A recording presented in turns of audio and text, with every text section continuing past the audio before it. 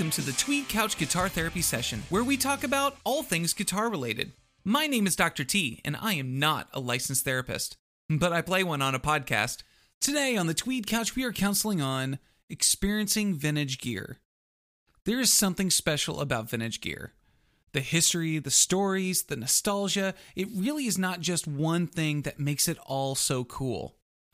Of course, there are some things that make vintage gear not so cool, like the current prices, or the cost of replacement parts, or potential irreversible damage, or, my biggest fear, theft at a gig. But what classifies gear as vintage? Are they actually better? What makes them different than modern guitars? Why does it cost so much? Would it make a good investment? Why are they so desirable? And what vintage gear have we experienced? Well, we will discuss this and more on this group therapy session with John on the Tweed Couch. John, it is great to have you again on the couch. It's been a few weeks, and you know what? I needed your therapy. I'm always just joyful when I get to come here and hang out on the couch with you, Dr. T. It's spring here in the great state of Wisconsin, which means mud. It's muddy, it's wet. Oh, the season of mud. Yeah, but you know, it's good to cast my eyes upon the Texas landscape, overlooking the Tweed Couch here, and think of warmer weather. It'll be great.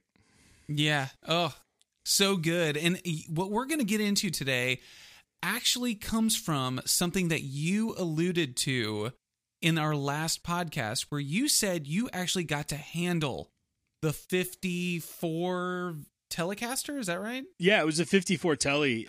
Yeah, it came into a place that I was working for at the time.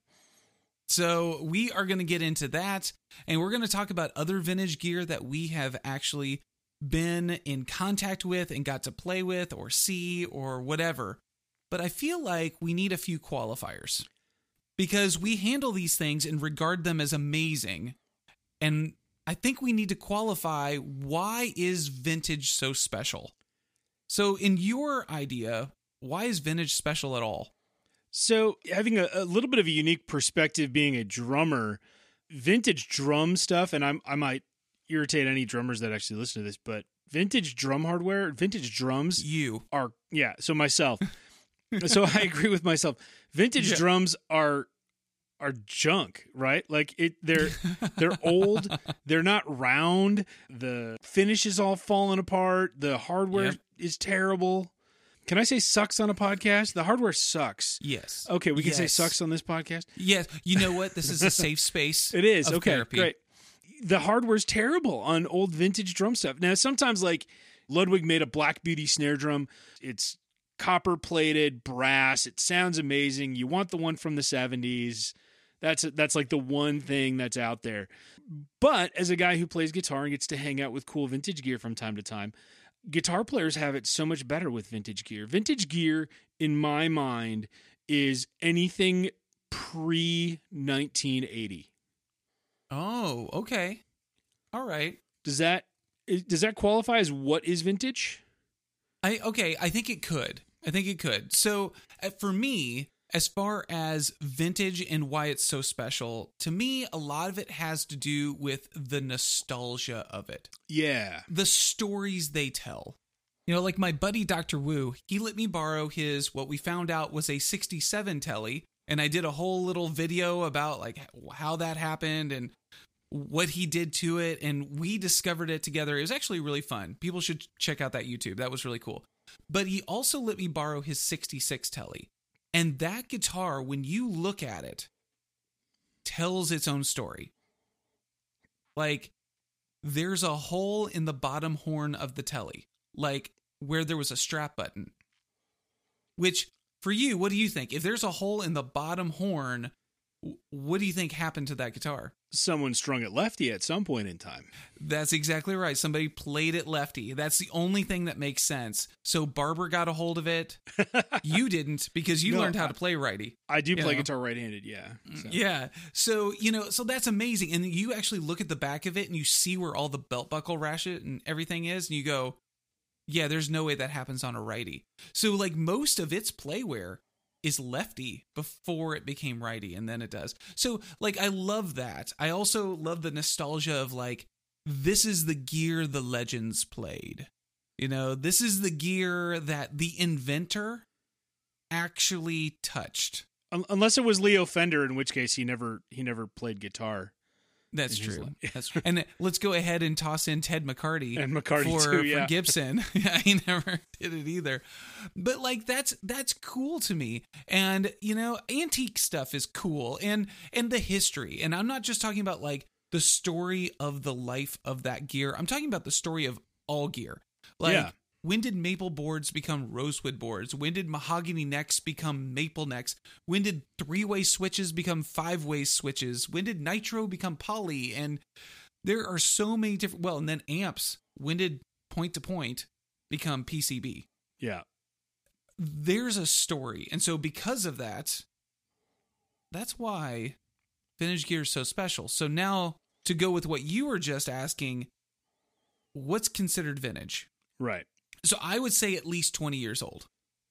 Okay. So since the 90s were only 10 years ago at the time of this podcast. No. That was 20 years ago. 20 years ago. Oh my gosh. Yeah. So I would say 20 years would be at least, but at the same time, I think it has to do with the era of the manufacturer. Sure. So for example, I have a 1996 Paul Reed Smith CE22. And many people would say, well, I mean, the guitar's like not even quite 30 years old yet. You know, it's 27 years old. Like that doesn't count. But hear me out now. Paul Reed Smith started actually making Paul Reed Smith guitars in 1985. So this guitar is only 11 years old at the point in which he's making it. So now you look at Leo Fender, who starts making the Telly at 52, you know, well, not age 52, but right. in 1952. So we're talking about guitars that are now a 63, 64, and people are like, oh, that's vintage. Totally vintage. So that's the reason why I would say it depends on the manufacturer, but at least 20 years for sure. I would agree with that. I think the other thing that does play into it is what you pointed on, which is the nostalgic factor, right? Like, when did they mass produce something? Oh, yeah. You could say the same thing about Taylor guitars, where they manufacture them en masse, but the older ones are so much more handcrafted, as it were, than the new ones, right? So if you have a late 90s, early 2000s, even a 410 or 510 or, 400, 500 series guitar, it's way cooler than one that was manufactured even 5-6 years later when they really went to all laser cutting and automation. Yeah. No, that's actually a really important distinction as well. So then I would say, on the Fender side, they go, oh, this was Leo stuff. And then it hits 1965. And then they go, oh, well, that's CBS. Right. And for Gibson, they go, oh, this is the Norlin era. Yeah. They try to do some things right. Like they went from the 4-bolt neck to the 3-bolt neck. Mm-hmm. If something survived as a 3-bolt neck, it's cool, sure. Right? But, they had so many issues with those that they went back to the 4-bolt neck. Right. And some of the vintagey things can be annoying too, right? Like, oh yeah. Like I have a vintage Strat neck on my Franken Strat, and you have to take the neck off to adjust the truss rod, right? So, oh yeah. What a pain in the butt. But it's a 1957 Strat neck. Yeah, of course you have to take the neck off. It's like, well, I'd rather just have the hole on the top and be able to tweak it quickly. Yeah, absolutely. And that brings up a lot of things to like, what's wrong with the vintage? The upkeep is what's wrong with the vintage because, you're worried about damaging the guitar just by changing the strings or trying to adjust the intonation, and you get that screwdriver a little too close to the finish, and now irreversible damage. You did that to that guitar. Yes, it had its marks on it before, but you did this. And, and there are things like arm wear. I go, man, it earned that. But luthier marks? Yeah. Oh, drives me nuts. Or the prop guy forgot to switch out the pre-war Martin before, you smashed it in the movie. What was that, that Hateful Eight or whatever? That was the Hateful Eight. Okay, for those that do not know about that whole scenario, basically it was Kurt Russell, wasn't it? It was Kurt Russell in the Hateful Eight, yeah. It was. And the person was kind of fingering around on the guitar. It was this lady, she was doing that. And he was supposed to smash the Martin. But the whole idea was that Martin actually made all of these replicas of the guitar. So that's what was supposed to be smashed. But instead, they're doing it. Director didn't call cut yet, and he knew it was that time. So he takes the guitar out of her hands and just starts wailing it and breaks the thing into smithereens. And her reaction was so priceless that they were like, that was totally worth it. And I'm like, no, it was not. Because it was a priceless guitar. It was a triple O, irreversible damage. Yeah. Oh, yeah. Talk about luthier marks. Yeah, seriously. Yeah. There will definitely be some. Maybe we should send it to Kretzmann. He might be able to glue it back together at least. I mean, Yeah, maybe. It's a wall hanger now. It's a piece of decoration, but yeah, it's mostly glue, not wood. Yeah, actually, by that point. But that brings up, like, one of the troubles with vintage stuff is you don't want to play it out. Oh, man. Are instruments meant to be museum pieces? Are they meant to just be hung on a wall? According to Hard Rock, it is. Exactly.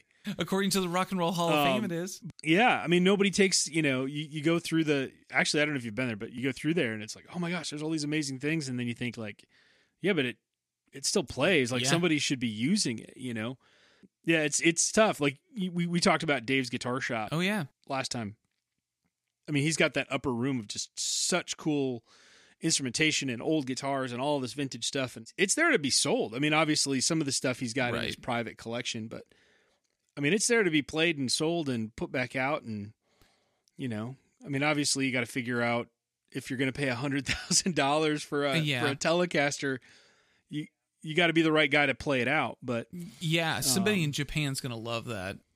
Yeah. Well, and okay, so this actually brings up an interesting point too. When we look at these things as nostalgic and we look at these things as better, even we're like, oh, these are better, even though it's inferior. There's a 3-way switch on a Strat. What a waste, right? But that's better. And you get all of these nostalgia points, if you will.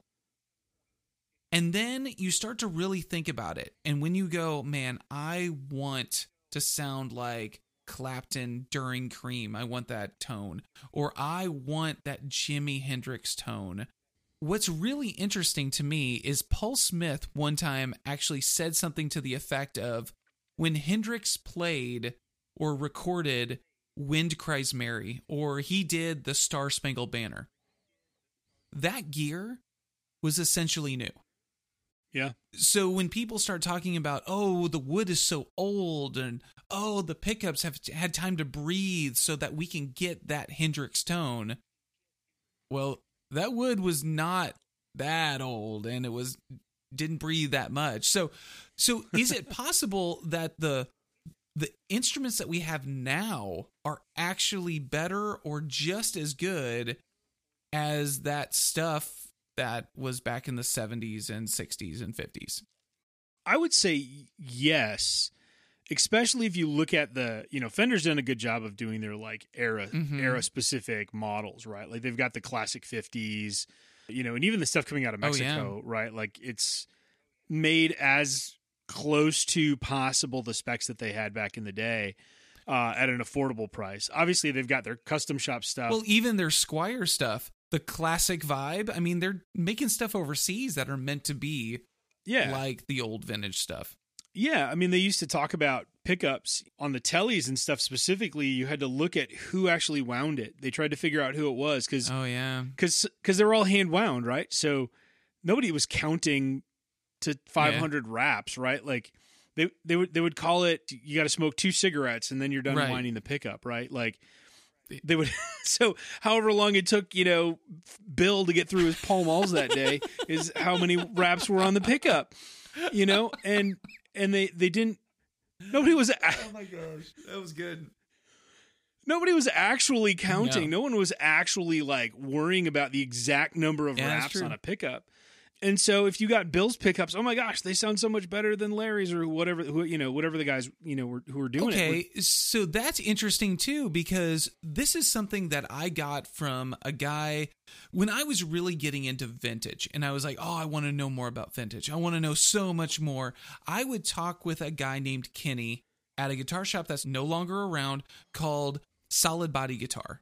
And he would always say, oh, well, this was this time. Oh, this was this time. This was this time.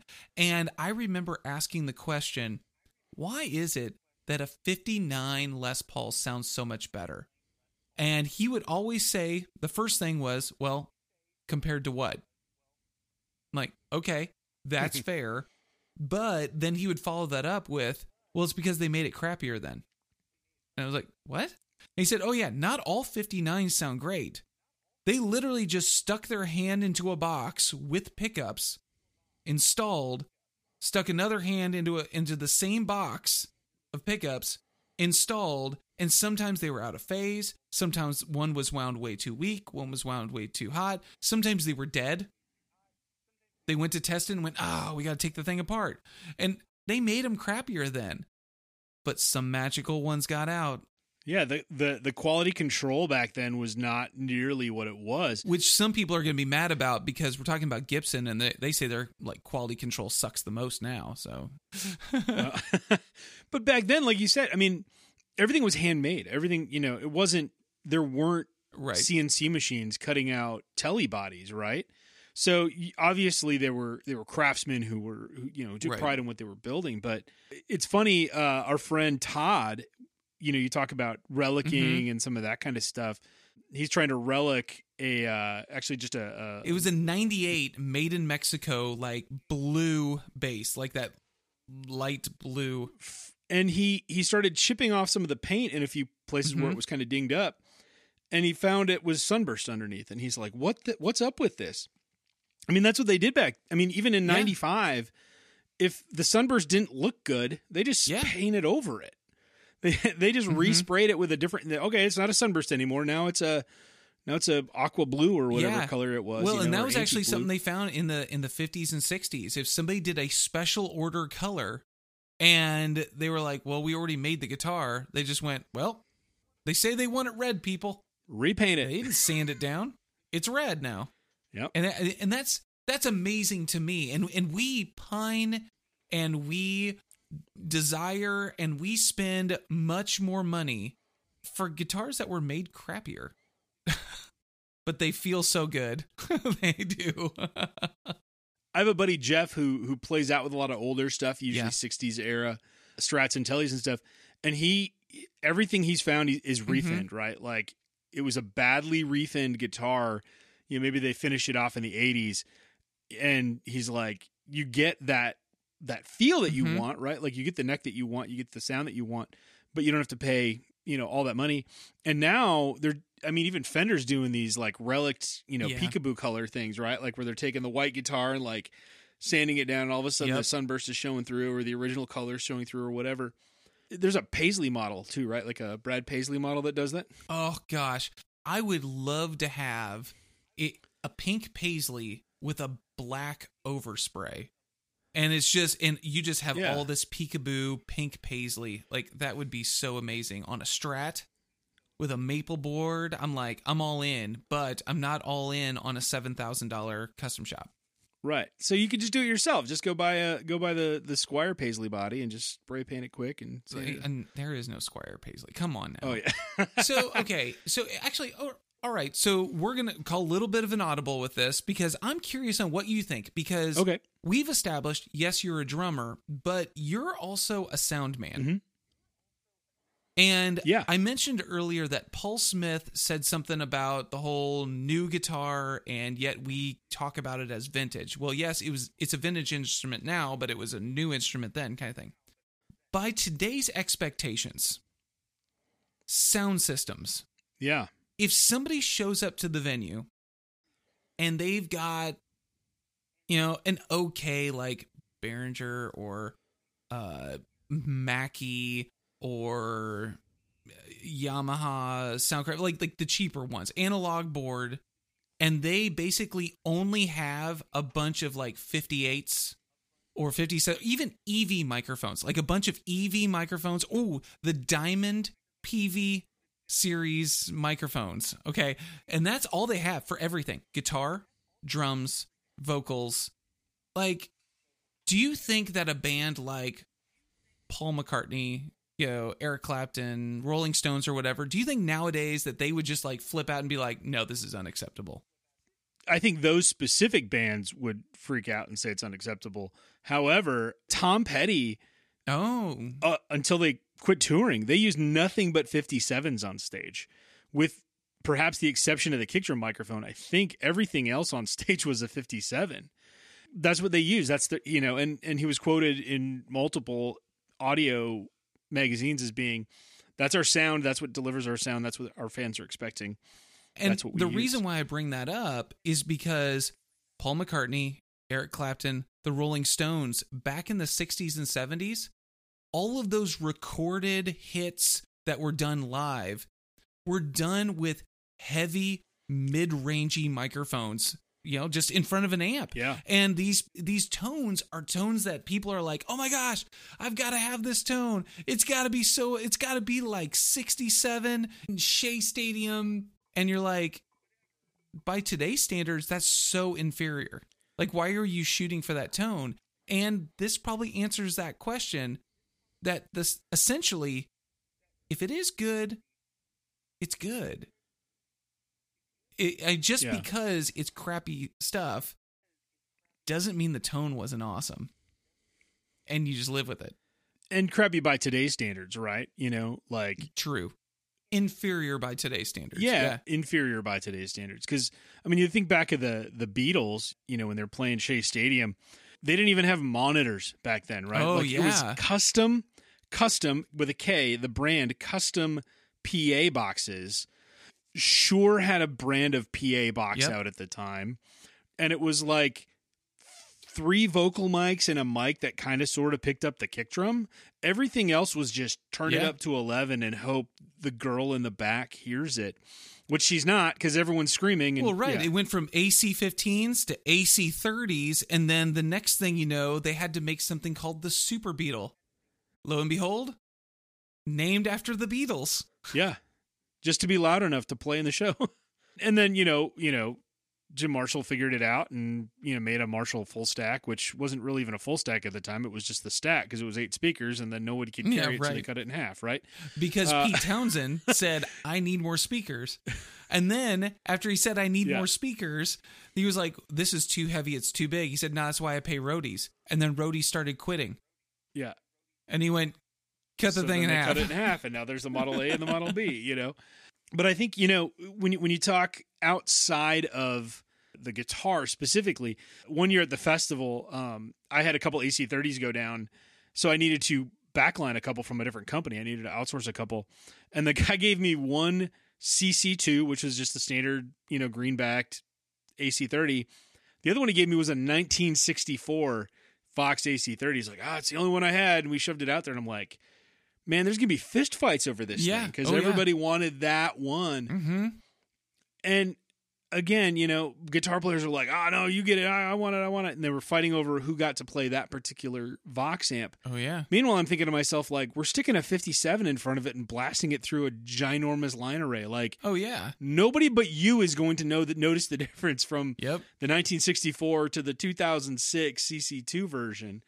It's just that cool factor, I think, is a little bit, but and it even goes the same with guitars, right? Like, even at a bar, I couldn't tell if you're playing a Made in Mexico Telecaster versus a 68 original Tele, right? As long as it's, obviously there's things you could pick out, right? Like, oh, right. Well, that's if you know it.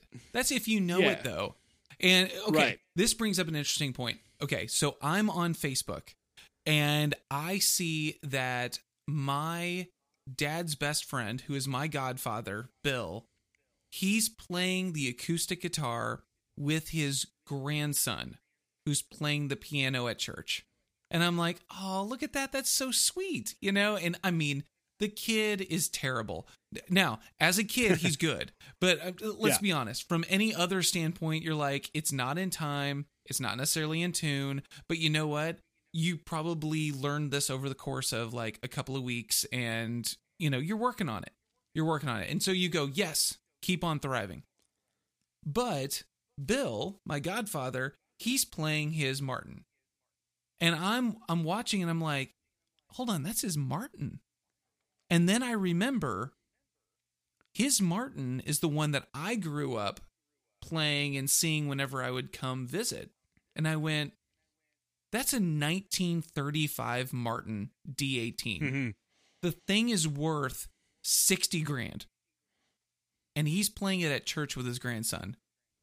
And I went, as he should. Absolutely. And I immediately was like, this is the greatest tribute he could do with that guitar. Because that's what it was designed for. It was, first of all, designed to be played. But second of all, it was designed to be used for generations. Yeah. And I was like, yes, this is amazing. So I guess that probably brings us to talking about the vintage gear that we have handled. And we will start with your story about the 54 Tele after a word from our sponsors. If you are looking for a way to help support the Tweed Couch and it costs no money to you, then check out our YouTube channel and become a subscriber. Also, you can tell someone about the podcast and share an episode with them. Thank you for listening, and thank you for your support. Are you looking for a party with a purpose? If you love music, if you love family friendly, if you love camping, then you should look into LifeFest. LifeFest is one of the largest Christian music festivals in America and draws attendees from across the United States to worship together, deepen their faith, and strengthen relationships with family and friends. This 3-day event features dozens of artists, engaging seminars, and much more. This year, in 2021, we have 2 festivals. Come join A Party with a Purpose in Oshkosh, Wisconsin on July 8th through 11th, or on the Johnny Cash Hideaway Farm in Bon Agua, Tennessee on July 29th through 31st. I'll see you there. Okay, so you started this story a podcast and a half ago. Yeah. So it is time for us to do it again. Tell me about this Fender Telecaster from 1954. And I think if I remember correctly, you basically said it came in and you had to broker it. And that's all we know. Yeah. So tell the world about this 54 Tele. So I was working at a music store at the time, and this guy walks in with the Tweed case, right? Like when you see the case, you go, that's got something cool in it. And he brought it up and he put it up on the counter, and he shared kind of the story of stories, right? Like, this was my dad's guitar. He bought it a long time ago. You know, he didn't really play it much. I think he was a bass player, if I remember the story correctly. And he bought this guitar, but he was a bass player, so the guitar didn't get played out a whole lot. And generations go on, and you know, dad's gone, and we're cleaning out the house for mom, and here's this guitar. We popped it open, and the mothballs flew out, and you know, it had that old smell about it. And it was a 1954 Telecaster. Oh my gosh. And it was the story, right? Like, I mean, it's the one that you think of. You open the pocket up, and he's got the little hand towel that they gave you in 54 with it. Oh, yes. He's got the coily cable. He had the ashtray for it. He had the original paperwork. Like, it kind of had everything you would want. It wasn't the butterscotch. It was kind of an off-white. Oh, okay. So it's like the Olympic white, but you can kind of see through the grain a little bit on it. Yeah, you could see the wood grain through it, and then it also had a white pickguard, which was a little, again, not kind of standard, right? Especially for a 54. Yeah, 52, 53, 54, you think butterscotch with black. This was white with that Olympic see-through. Wow. So some shenanigans went on. I don't want to get into the details, but one of the guys who worked at the store who was helping him out kind of undervalued it. Oh. Did some bad things. Okay. We ended up with the guitar again.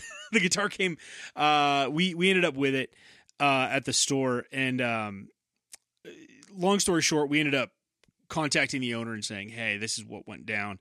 to broker this for you because it's worth way more than what it's worth way more than the original offer that you received.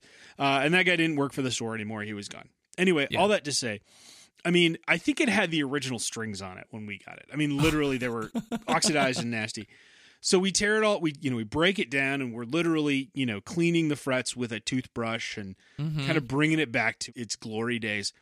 But when you took the neck off, because, that's how you adjust the truss rod. Truss rod still had full play, everything, nothing had seized up, all the tuning machines worked. I remember we had to deoxid all the pots and stuff, but they cleaned up real nice and actually worked. But the neck had been built in December of 1953, and it was written in pencil by the guy who finished the neck or I don't know, built it from scratch or whatever. Yeah, the completion date. Why not? Yeah, and then in the heel, it had the same thing, and it was a different guy who had signed it. So that must have been the guy who made the body. And I believe it was just initials. I don't know if it was a full name or something like that. Okay. But it was January of 1954, and then obviously they put it all together, and it was there. And I remember there was that build of anticipation, right? Like we cleaned it up, we put new strings on it, we got it set up, it felt right. Yeah. And then buddy of mine, Jeff, who is an amazing luthier who worked at the store, we plugged it in and it just rang out and everything, brought it back to life. And that guitar at the time ended up selling for close to $20,000. Oh my gosh. Wow. Talking about making a vintage investment or investing in vintage gear, that same guitar right now or similar guitar I've seen go, like at Carter Vintage in Nashville and stuff, closer to $100,000 now. And that was, of course. This was in like 2003, 2002, something like that. I mean, 20 years later, it's quadrupled in value. I don't know what happened to that guitar after that. We ended up selling it to actually Dave's in La Crosse, is who bought it from us. So I know Dave his intentions were to flip it and he'd hang it in his upper room for a while, and then eventually it would go back out in the world, or get locked in a vault in Japan or something. Yeah, right. To be valued later. Yeah. But yeah, that's probably the coolest. I mean, like we literally took it outside and everyone took pictures with it. It was just one of the coolest. Kind of the coolest things that we got to hang on to at the store. So you took a picture with it, huh? I do. I have it. I found it actually not too long ago. It's in my little, I'm pretty sure everybody from our generation has that shoebox with pictures in it. Somewhere in their closet. Yeah. And it's in duplicate, there. Most of them with your eyes closed, smiling. Yeah. And I remember flipping through it and going, oh my gosh, there I am. There's the telly. And it's just one of those fun things. Post that on like Instagram or Facebook or whatever. I would love to see you with that guitar. That would be awesome. I'll dig it out, and when you when this goes live, I'll share the post and share the picture. So that's awesome. So I recently got my hands on the 67 and the 66 of my buddy Dr. Wu, and there's something that just feels special when I'm holding it. And the 67 sounds really good, but the 66, like even unplugged, it's percussive. It bounces. It just sounds different and it sounds amazing. And I think that's something to any guitar, not just vintage, but when you can play a guitar and it rings without even plugging the thing in, it's going to be good. You just know it's going to be good. I think that, to the point earlier of, the older stuff, it's so hit or miss, because they just kind of made it. They just were digging in boxes and putting parts together and calling it a day. I think the same thing rings true because, we've talked about this, even with acoustics and stuff. You can play a guitar and then play one that's valued so much higher and go, the other one's better. It sounds better. And I think you can do the same thing with electrics. And even again, within the world of vintage, there's that thing of going, oh my gosh, this is a 1966, Telecaster. And you're like, it kind of plays like, but the 67 that I have sounds great, Right. I mean, I think there's just that to it too, right? Yeah, well, and it's definitely how much you bond with that instrument as well. So my buddy Dr. Wu, who also has that 59 Les Paul Jr. that I've borrowed, and I've done an A-B with the Kretzmann going, okay, what are these things like? And ultimately, at the end of the day, I went, the Kretzmann feels better. Yeah. I liked the sound of the Gibson better, but the Kretzmann felt better. And so I wouldn't necessarily want that. But that's another one of those examples of like, not all vintage gear is necessarily amazing. Actually, there was one other. I had a guy who owned a 1974 Hummingbird. And he brought it to the concert for me to play it because he was like, you got to feel this thing. Like, this thing is amazing. And I was like, all right, do it. Bring it. Let's do it. He brought it and I played it, not live. I just played it like in the hotel room, and it was terrible. Like, it was dead sounding. It didn't have a ton of life. I mean, it was a 70s Hummingbird. A lot of those were pretty dead. And he was like, oh man, this is my prized possession. And I was like, I can tell why, because I'm not going to say, well, it sucks, because I can tell why, because he was so excited about it. Not because I thought the guitar was amazing, but because he felt amazing having it. And that's some of what vintage stuff does. Yeah. And that's some of what vintage stuff does, is it just, it builds. I think I remember Jason saying this, that guitars have songs in them. And it's so true. But how do the guitars have the song? Chet Atkins, famously, someone was listening to Chet Atkins play and they were like, oh my gosh, that guitar sounds great. And he stopped playing and went, how's it sound now? So yes, the guitar has songs, but it's because of your marriage with it, your interaction with it. And I think some of this vintage stuff brings that mojo, if you will, to it as well. Yeah, because even, you go all the way back to Da Vinci, right? When he was sculpting, he always said, the piece is in there. I'm just removing the rest of it. Yeah. And I think it was Da Vinci anyway. Yeah. World, you can go figure out if it was Da Vinci, but it was some sculptor. Yeah. And but guitars are the same way, right? And songs are the same way, because I can play the same 4 chords and I can't make a song out of it, whereas someone else can hear that same progression and go, oh, here's the melody and here's this and here's, they can bring life to that tune. Yeah, actually, I was mentioning this to my son, Owen, who is the 13-year-old cork sniffer. Okay, yeah. So I said to him today, we were listening to Counting Crows, Mr. Jones. It is Mr. Jones and me. Yes, and we got you to sing now. All right, so not a bingo. All right. No. So although it may be a bingo now to mention when something's a bingo. I'm just saying. It has gotten to that point, hasn't it? It has. Okay. But we were talking about that song, and I said, it's 4 chords, the whole song. And he was listening. He was like, oh, my gosh, it is. And I said, isn't the song amazing? He was like, yeah. And I said, because really all you need, 4 chords and the truth. That's it. That's a good line. That should be a T-shirt. Tweed truth. Couch, 4 chords and the truth. Yeah, that's right. Yeah, there's your... Yeah. That's really just how the podcasts work. It's really 4 points and the truth. Yeah.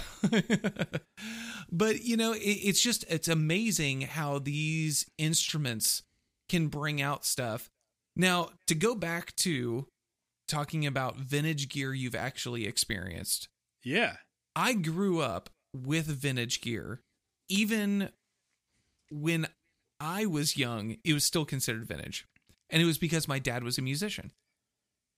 So my dad still owns his 1953 EB1 bass. Like, he still has it. And that guitar, when I played it, sounded like crap. Like, I was just like, it sounded terrible. Mostly because I didn't know how to play a guitar like that. Now, fast forward 30 years, and I buy my 68 EBO bass, which is the one that looks like an SG, instead of the one like his, which was violin shaped. And I play that, and it sounds really the same. But all of a sudden I go, man, this thing sounds really good. Well, the other day I pull that bass out and I start playing and I go, yeah, actually it sounds pretty good. I just didn't know how to play bass then. That was really the problem. But the cool thing about that bass is the neck is huge and it's a 53. Okay. So it's the first year. They only made 105 electric basses that year. And it's the first year they ever made an electric bass. So I remember looking at it and I said to my dad, I was like, Dad, you realize that the wood in this guitar had they decided to make Les Pauls that day instead of basses, this guitar would be worth like 60,000 more. And he was like, I didn't think of it that way. I'm like, yeah, it's crazy. But I grew up with vintage gear. That was the point to that. Sorry. That was the point, was that, I grew up playing some of these things. And I mean, it was, nowadays I realize what a fantastic experience to have at a young age, to be around that gear and to have access to it. My son Owen, okay, so one more story.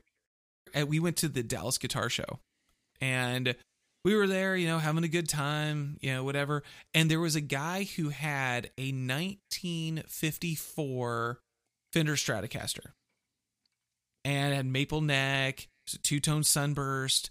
He was asking, I wanted to say it was like $29,000 or something for the thing. And we're like looking at all the stuff, and Owen points it out, and he was probably like 9-10 years old at the time.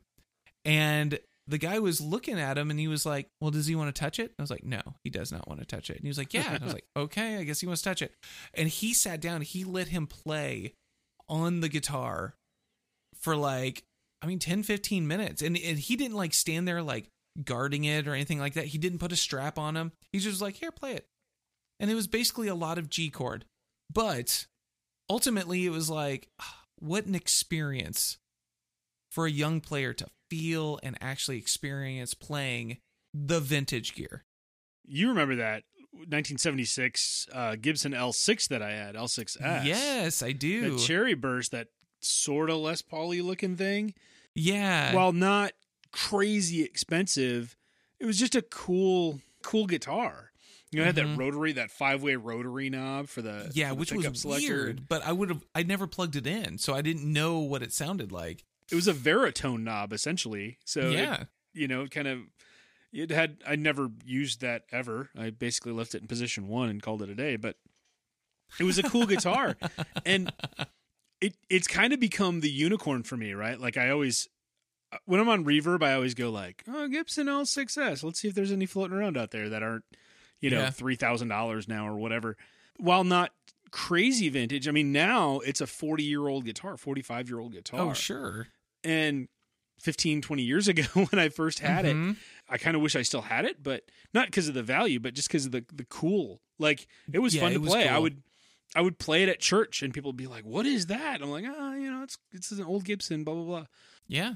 So it's kind of fun, but what was the Les Paul Jr. that we saw in that guitar shop in Maryland? Oh, I forgot about that. He had the whole thing. We were at the Music Around in Baltimore. Yeah. And it was a starter kit. It was like, like if you go to Guitar Center now and you buy like the Squier guitar package, you get the guitar and the amp and the cord and the case and all the stuff. This was like for the kid in 1959 or 58 or something like that. I think it was a 57 or a 58. And it would be more like going out and buying like the Slash starter pack or, like the Epiphone Special 2 that comes with a little amp or whatever. They had the 1957 Les Paul Jr. with the Les Paul Jr. amp and the case that went to it. And it was essentially mint. You couldn't tell it apart. Oh my gosh. And I asked the guy, I was like, how much do you want for it? And he said, we're asking $8,000. And I went, I wish I had $8,000. Yeah. Like I would buy it because it is easily worth more than $8,000. But that's what you're asking. And I don't have that. Yeah. And they also had, I don't think it was from the same guy, but they also had a 61 SG Junior that was also completely mint. Like somebody bought it and went, I intended to learn how to play, but you know what? Now I'm 70, so meh. I bought this 60 years ago, and it's been in the closet ever since. And gosh, it was amazing. And I was like, I wish I had the money. I wish I had this because that would be awesome. Now, at the end of the day, I also look at my bank account and I go, well, I also kind of like being able to make car payments and stuff. So I would, because to the point, I mean, you're not going to take that guitar out and play it, right? It would be a wall hanger and it would look cool and all those things. And one more from our road travels. You remember the 65 Fender Deluxe Reverb we found in Michigan? We were at Traverse City Guitars in Michigan, in Traverse City, Michigan. And I walked up and I said, okay, new or vintage, which one is it? And we were both like, oh, it's totally a reissue. Like it's a 65 it looks like a Deluxe reissue. Reverb. It's definitely a reissue. And then you turn it around and it's all point-to-point wired, and it's all, like, it's just the absolutely speakers cherry. are old. I mean, it looked like a time capsule. Yeah. Somebody went into the back room and went, "What's this old box?" Yep. And just, I mean, it was a time capsule. And finding those things are harder now. Oh yeah, because everybody knows what they are. Oh yeah. I mean, the days of that, even in 2002 when that 54 walked in, that doesn't happen anymore, right? Like, because the guy goes, "We have an old guitar. Google it, honey, Google it and tell me if this is worth something." Now they wouldn't get taken to the cleaners like it happened the first time around. But the idea of people finding closet classics, which actually was one of Fender's brands for a while, wasn't it? Closet it Classics. was. And now they have the Journeyman, which is essentially a closet classic with a little more relicking to it. Yeah, and they had I do like, though, they did for a while have the New Old Stock, or NOS, where they literally made it exactly like they used to. And that would go back to like your Jimi Hendrix comment to say, if you want to have a guitar that sounds like Jimi Hendrix, go find the 59 Stratocaster New Old Stock. Like, it's made how they made it. It's exact, it's got the same finish. It's got the way the pickups were made. It's got all the stuff. Now you're going to pay through the nose for it, but that's how they did it. And to your point, it's not technically as good of a guitar. The tuning machines don't have as good a ratio on them. The pickups aren't wound, machine wound, so every single one sounds the same as it comes off the line, and all those things. It's to say you get an American series Stratocaster now, it's not as good as a vintage or an old, the way they used to do it. It's actually technically a better guitar. Yeah, better processes, better everything. Which leads to my only question that I have for you. 50 years from now, are people going to think that a 2022 American Player Stratocaster is going to be a vintage guitar? I would say yes. They will say that, but not with the same fervor that they would say about what we would say now about like a 60s Fender. Okay, so here's to that. I look at 60s Strats, 60s Tellies, 50s Strats, 50s Tellies, and I go, those are wonderful and vintage, and I wish I could handle that. I wish I could buy that. I look at 70s Strats and 70s Tellies, and I go, I don't want that. Yeah. They're heavy, they're poly-finished, really thick, and I don't like the big headstock, or I don't like the weird pickup arrangements. Not a fan. All right. Then you go, well, what about 80s versions? And I go, yeah, they're fine. And they go, well, what about 90s versions? Yeah, they're fine. And then you say, well, what about the early 2000s? And I go, well, those are actually really good. Yeah. And all of a sudden there's an era that starts to show up that you go, well, but I liked those. And so now you go to Gibson and you do the same thing and you go, okay, 50s, 60s Gibsons. And you go, okay, all right. Then you go 70s. Well, hit or miss. Depends. Early 70s. Okay. Late 70s. Maybe. Okay. You go to 80s. No. Not for me, at least. You go 90s. Okay. Some of the 90s aren't bad. Early 2000s, I really liked those. And actually, I would say some of the best Gibsons ever made happened after 2019. They play, they sound, they feel great. And so I think if you're to say that about a Les Paul in 30 years, so in 2050, are people going to be looking for 2020 Les Pauls? I think it's possible. I really do. Because they really did make a change. It was worth it. But ultimately, it's going to come down to this. Okay, and so this is the real answer to this question. Who's playing it? That is a really good question. in the vintage world, there's guitars and there's cars, right? Like that's the other cool thing that people, because nobody's out there looking for the vintage house. You don't want a vintage house. You want, because it leaks and all those things. Anyway, all that to say, although, lime green kitchens are coming back apparently, but you think like a 69 Chevy Camaro convertible, they're great. And then is it generational? Because like the 80s Camaros are kind of the 90s, early 90s Camaros are kind of but the new Camaro, man, like I'd take a 2020 Camaro. So for me, it's either, late 60s, early 70s or a new one. Is Owen and Josh, our kids, are they going to be 30 years from now going, no, man, it's got to be an 80s Camaro or a new, because I don't see that. I personally don't see that happening. However, is it generational? Are we the old men yelling at the kids to get off our lawn right now? Or yes, are we right? Yes, it's both. They're on the lawn and we are yelling at them. So I will respond in this respect. We may be sitting here in our 40s and going, oh man, those 60 guitars, those 50s guitars, those were the ones. But what you're not finding is the people in their early 30s going, oh, those Jacksons and Charvels, those were the one. Nobody's doing that.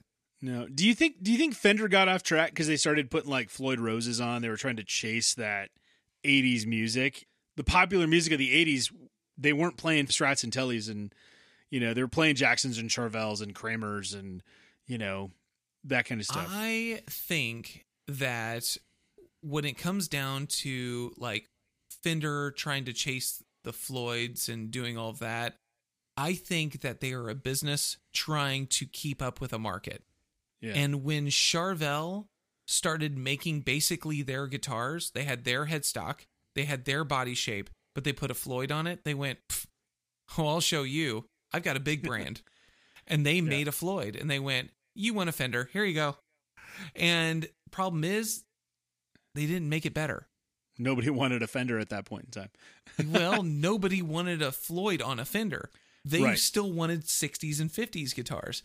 And I think that's the pigeonhole that's going to be a problem, is that I don't think Fender will ever be able to truly get out of the Strat, Tele, Jazzmaster, Jaguar. I think they're going to be stuck in the 60s. And I think that the same issue goes with Gibson. I think that Gibson is going to be stuck they're stuck in Ted McCarty's era. Yeah. If Ted McCarty made it, I'll do it. And a perfect example is the Theodore. Did you see the Theodore by any chance? I have not. Okay, so as a drummer, it would not show up for you probably, but basically they found Ted McCarty's old sketch of a guitar he wanted to do back in like 57. And when they found his sketch, they went, we got to make this guitar. And so they made it. I just Googled it. Yeah. It looks like a tulip. Yeah. But it has like an Explorer headstock. Yeah. Why? Okay. Yeah. I know. Because they're stuck in Ted McCarty's era. They cannot get out of it without people like going nuts. So the fact that they could put Ted's name on it now makes it an acceptable guitar. Yeah. I mean, that's like the reverse V. Have you seen that where they turn the V around and put that? Yeah. Like, why would you do that to the guitar? No. And if you own it, shame on you. Who's going to buy that anyway? And they want like, people buy it. Yeah. They're crazy expensive. Okay. Yes. Anyway. And you know what even makes that worse? Okay. And it's because limited run, people are like, yeah. What makes this worse is, what was Ted's intent? Student model. Oh, sure. And how much is it? $5,000. Nothing says student model like your mowing the lawns will never pay for this. Right. Your shoveling poop in the backyard will never pay for this. It's like the acrylic drum set of, equivalent to the drum world. It's like when Ludwig made the clear plastic drums that nobody really wants, but they're stupid expensive. That's it. That's it right there. They made the acrylic guitar too. It was an Ampeg. Now that's cool. I've seen those. I would buy that. No, that is not true. That is not true. No. I saw one of those. I saw one of those at Carter Vintage, man. It was pretty sweet. Did you pick it up? I played it. Yeah, I played it when I was weighs down like 13 pounds. Because it's solid plastic. I mean, it's just like, it's not even like, oh, it's a veneer, a nice airplane. Like, no. No. What are the aluminum? Wasn't there an aluminum neck? Like is that Mosrite yes. made those? No, but they look Not like Mosrite. Mosrites. What were they called? Oh my gosh! Now I gotta look it up real quick. Hold on. It was. That's a vintage thing that ain't coming back. Hopefully. I actually knew somebody who used it, and I cannot remember. It had like a weird V shape. Oh, the Kramer made it. Kramer made it at one point. God, that's crazy. Anyway, I don't remember what it was, but I do remember. Kramer's the one I'm those thinking things. of. Yeah, sorry. And oh my gosh, and it was like, what is this? Well, it's kind of like McPherson making the carbon fiber guitars. They're like, yeah, we don't need a truss rod. It's carbon fiber. I'm like, what? What is this? The world is not ready for this. That's what I'm saying. The problem is the aluminum ones. They're really, if you grab a hold of it and it's cold out, you're changing the intonation and stuff is all off. Oh yeah. Well, wood would be similar a problem, I guess. You know, like to some extent. We're totally off the rails. All right. Well, all that to say, we are probably at the point where we could talk about more, because I know we both have handled more vintage stuff, but... Are we in line for a part 2?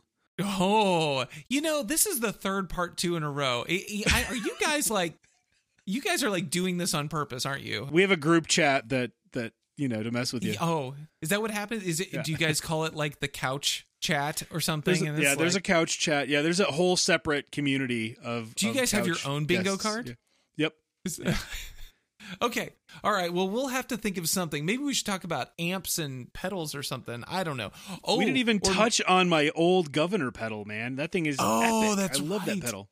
Okay. So I guess we will have to find a way to do some sort of a part 2 with this. Yeah. On talking vintage gear together. And then, old what? JMP Marshall amps and stuff. It's okay. So we're coming close to the 75th episode. I'm thinking that when I get to like the 100th episode, what I need to do is just shuffle the cards and I talk about all the same stuff, but with a different person. Ooh, there you go. And now all of a sudden it's like, okay, this was a perspective I had 2 years ago with Jason. Now, John, tell me, what do you think about? And then you can just, complain about everything Jason said, and it'll be good. and Jeremy can come in and and tell us what we did wrong. And let me tell you why. All right. That should be your 100th episode. Yeah, that's right. Jeremy telling me everything I've done wrong for like a century's worth of episodes. The centennial. Yes. Yeah. All right. Well, with all that said, John, thank you for being with me on the couch doing some group therapy. It is my pleasure to be here anytime. Always good to see you and chat. It's wonderful. All right. Until next time. Well, that concludes our time of the Tweed Couch Guitar Therapy session. If you like what you heard, leave 5 stars and a review. Also, don't forget to check us out on Instagram, Facebook, and Twitter at The Tweed Couch. Until next time.